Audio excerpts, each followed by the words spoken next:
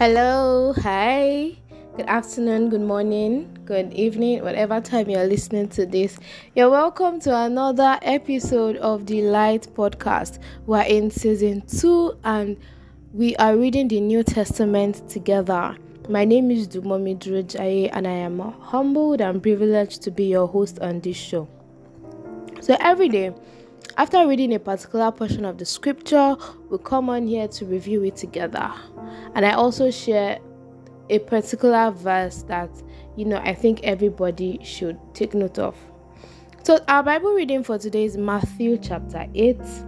And the verse that spoke to me was Matthew chapter 8 verse 22.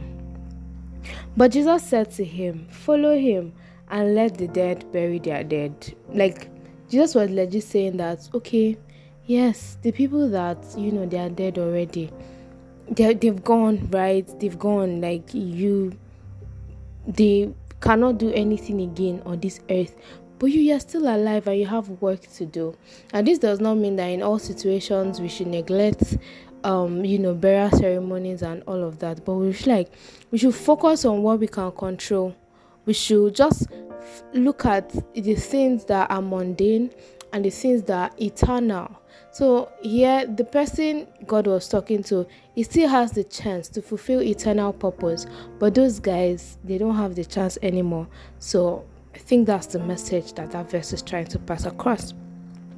So I'll go on now to the lessons learned from that particular chapter.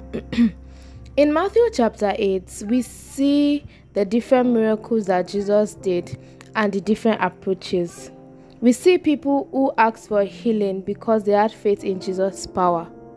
We see people who asked for healing because, they had faith in Jesus' power. And, they received their healing. Some others, Jesus just had mercy on them. And these were the two major ways Jesus did miracles in that particular chapter. To get your own miracle, you have to ask directly. Open your mouth and speak. Ask for it. In Matthew chapter 7 that we have not read,